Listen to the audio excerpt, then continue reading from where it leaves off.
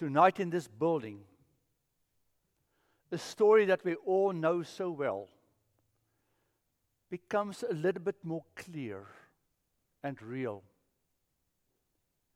We see crosses all over the town when we drive around on churches and sometimes outside.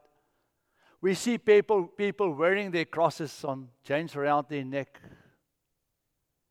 But seldom we are reminded of what happened on that day and why there were even crosses there.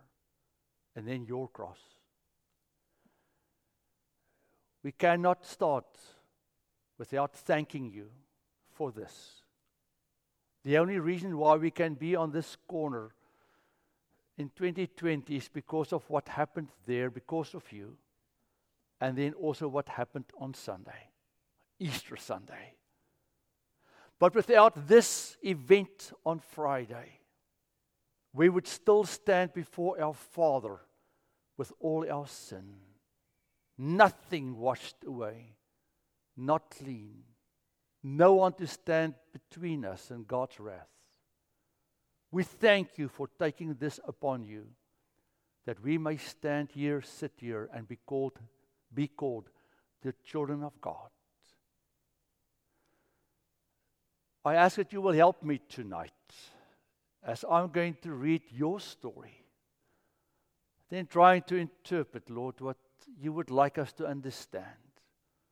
Let these words that I share with myself and with the others tonight be led by your Spirit and work inside us in such a way that as we leave this place, we will be reminded of the love of God for us.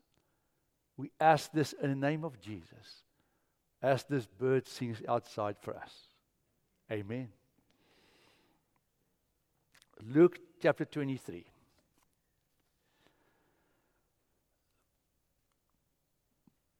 Pilate then called together the chief priests, the leader, and the people, and said to them, "You brought me this man as one who was perverting the people. And here I have examined him in your presence and have not found this man guilty of any of your charges against him. Neither has Herod, for he sent him back to us. Indeed, he has done nothing to deserve death. I will therefore have him flogged and release him." Then they all shouted together, "Away with this fellow! Release Barabbas for us." This was a man who has been put in prison for insurrection that had taken place in the city and for murder. Pilate wanted to release Jesus, addressed them again, but they kept on shouting, "Crucify him, crucify him." A third time he said to them, "Why? What evil has he done? I found in him no ground for the sentence of death. I will therefore have him flogged and then release him." But they kept urgently demanding with loud shouts that he should be crucified. And their voices prevailed. So Pilate gave his verdict that their demand should be granted. He released the man they asked for, the one who has been put in prison for insurrection and murder. And he handed Jesus over as they wished. This is the word of our Lord.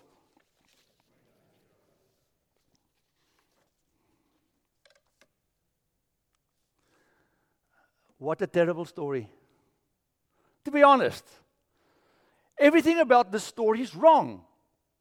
You know, if you would have no respect for Jesus, that he's the Son of God, if you don't care for the salvation story that's part of what's happening here, and you just would read the story, you would say to yourself, this is truly a really terrible story. Imagine that this would happen to one of your family members. That this person that you know so well is really a great person, a good person, would stand before people, stand before a judge, and people yell, "Get rid of this person, kill this person." You know, this person has done nothing that deserves this. I've had a few people say to me, "Well, Ferdy, you know, Jesus had to die. We all know this. If he didn't die for us, then we would and could not be saved." That's true. The Old Testament tells us a sacrifice is necessary for our sins to be covered so that we can stand before God. That's all okay. But why this drama? Why this kind of death? Why this story that sort of rips our heart out? Why did God make it so difficult? Couldn't He just use something else or let Jesus come and die? And it's all done. Why this terrible story of Lent that we looked at and all the suffering that Jesus experienced and then this last few hours and days that He had to endure? I think I know why. Because this is not only the story of Jesus, but this is the story of us in the year 2022. It's the story of humanity and the story of God that will stretch over all generations and always, I think, in a way will be true. And let's go and discover why I say this. So why is Jesus even standing here in front of Pilate? There are two reasons. The first reason is that the leaders didn't really like Him and they wanted to get rid of Him because He was a threat to them. You see, the leaders of that time, the church leaders and the other leaders, political leaders, they had figured it completely out.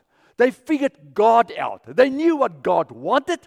They knew what God wanted people to do to be saved. They knew what God wanted people to do at the temple. They knew everything about God and about salvation and about worship.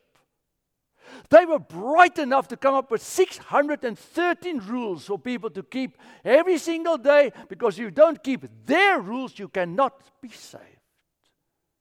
They had it all figured out, and that brought order. That didn't disturb anything. The Romans were fine with the way that the Jews acted because the leaders had control over them. And they had their thing that they were their thing that they had with the Roman leaders. So everything was calm, in place, and orderly. It all fit well into the culture system of that time. Then this Jesus came. Way too radical. Way too radical. He talked way too much about love. He talked way too much about grace. He talked way too much about the kingdom of God. He reached out and He touched people that they thought should be untouchable. He reached out and spoke to people that they thought were below them, that you wouldn't even associate yourself with. He came to break all their social rules that they had in place to keep themselves clear of all the things that they did not like. He was contra culture. What has that to do with us in 2022? Maybe that's a route that the church in many ways has taken in the last many years. We have figured God out, haven't we? And I'm not talking about this church, because we do not have God figured out. Because how can we? But we are surrounded by churches and places that tells us they know who God is and they know what He wants. And they've created a God that is actually an extension of their own imagination. And they tell me many times where I go to meetings, well, this is what we think God wants. Don't come and disturb this, because it won't fit into the culture. It will ruffle the feathers. It will make people feel not that great about themselves anymore. And in some way, that's also true in our culture. The church just needs to fit in. Not too much about the kingdom of God anymore, please. Not about Christ and His death on the cross and about sin. Please, don't mention these things. You may disturb. We do not want people to be disturbed, because the psychologist tells us you should not in any way make people emotionally feel bad about themselves, even if they go to hell feeling bad about themselves. Should not have added that sentence, but that's true. It was a huge disappointment to the people. I purposefully kept the palms that we had on Sunday. See how withered they are. They are a week old. A week ago, Jesus was riding on His donkey towards Jerusalem, and the people were waving these things. Oh, Jesus! So glad that He's here. A week later, they shouted, kill Him. Why would that happen? The palms now lying on the side, withered. not interested in waving this to Jesus anymore. Now they want to wave different things at him, but not the palms anymore. I think we all know why they were so disappointed in him, because he didn't give them what they wanted. Of course, isn't that why people believe in God many times? Because they want God to provide for them everything that they want. We are so important to ourselves that it's all about me and my kingdom and my story and the things that are important to me in my life. So I would like God to be a part of my story, and he's supposed to serve me. And therefore, if he doesn't serve me, then I get extremely disappointed in him. And that's what happened. They wanted him to come into Jerusalem. They wanted him to overthrow the Romans, and he had to come and stop all the stuff that they didn't like. Politically, he had to free them and do many more things. And what did he do? He came in. He cleaned the temple that irritated them, because you're not supposed to do this. And then he spoke about the kingdom of God and grace and love and salvation. Not about the stuff that I want him to talk about. I want him to fix my life and things around me. He should have healed everybody that's sick, and he only healed a few, not all. What about me? I didn't get bread when he multiplied the bread. I didn't get whatever he gave, wine at the wedding. So why must I even in any way recognize him? Countless of people I've talked to in my life who've walked away from Christ. He didn't answer my prayers. I asked, and he did not give what I asked for. Then I tried to tell them, but it's way more important what serves his kingdom than your own private world. And sometimes he will give us what we ask for, but sometimes he won't. Because he just won't serve his kingdom to serve you. Freddie, don't tell me this. This is important to me, and the Lord did not help me. And we turn away. Then he had this really unlikely defender, a Roman. He has nothing to do with God, Christ, the church, anything. And he stands there and says, I can't find any fault with him. Why is this story even in the Bible? Do you know why? Because God in his wisdom wants to tell us that he and his Son and the Holy Spirit are innocent. But we blame them for everything that's wrong. Pilate looked at Jesus. He said, why did you bring this man to me? There's nothing that I can find that even allows you to bring him in front of me. If you would place God in the judgment seat and really think, what is it that you can accuse him of? There's nothing. Nothing that will stand or stick. Because he's God. And here the world, in a sense, is defending our Jesus.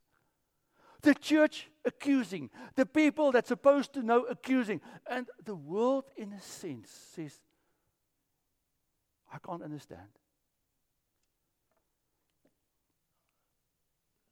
Then the choice. Who should I let go? And then they yelled Barabbas. Barabbas was a zealot. He was a guy, he was like a guerrilla fighter.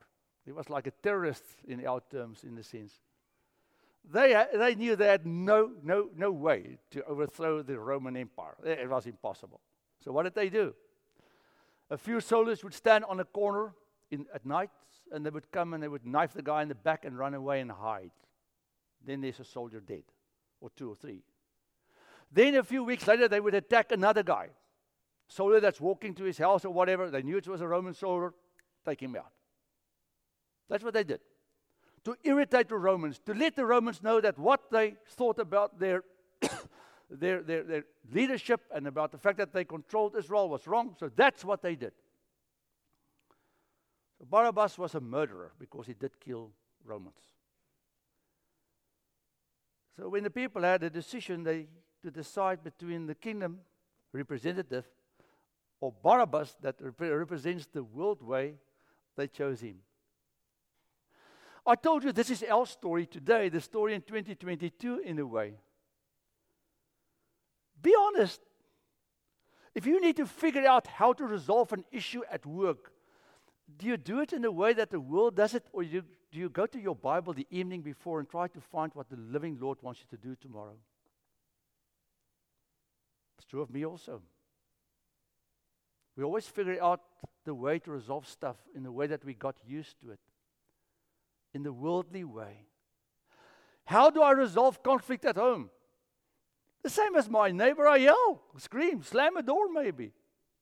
How do I resolve stuff in my work or whatever? I become mean like all the other people do. I fall back into the way that the world do things.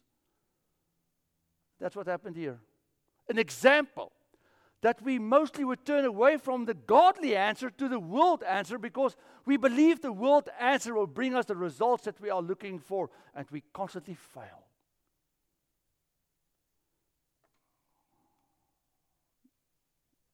Fourth, last point.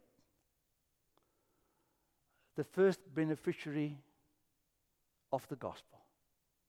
I've been a pastor for 42 years, and I realized this only 2 weeks ago, maybe 4 weeks ago, when I read the story again. This Barabbas guy, he's sitting in prison. He killed Romans. He knew he's in trouble, man. And I think already he had some bruises on his body because they were not very kind to him, because he's one that killed one of ours, and he knew he was going to be crucified that Friday. He knew it. Barabbas is waking up that morning, sitting in the dungeon. Maybe he didn't even sleep for weeks because he knows on Friday, these Romans are going to come after me for what I've done. And he knows how bad a crucifixion can be, and he probably would have also been nailed as Jesus was, to make it harder and more painful. Flogged, where they rip the skin off your body, leave you hanging in the sun for hours and hours and hours until you die of thirst and whatever. He knew this. That evening he was home. That evening he was home, having dinner with his family. His kids, if he had, his brothers and sisters, his family running towards him. That morning he was in prison. He was on his way to be dead. That evening he's sitting at home, having dinner with his family. Imagine that conversation. Barabbas, what are you doing here? I have no idea. I shouldn't be here. But there's a Jesus guy that they like less than me. And they pointed him out. And when they released me, I ran, man, to get back to you guys. But I have an idea what they did to him, because I knew they would do it to me. But they didn't. I'm home. I'm home.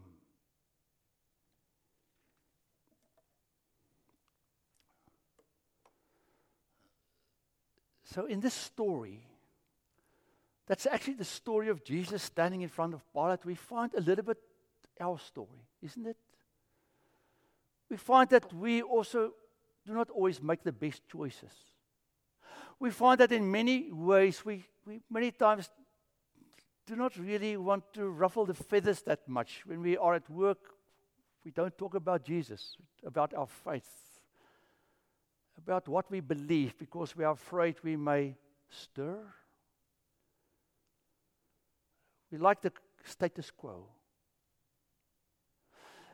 We discover that in many different ways we are disappointed in Christ, because many times we are angry at Him because He doesn't give me what I ask Him.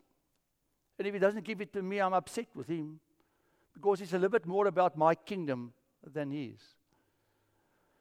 We many times forget the mess we are in, because in a sense we are where Barabbas is, in prison.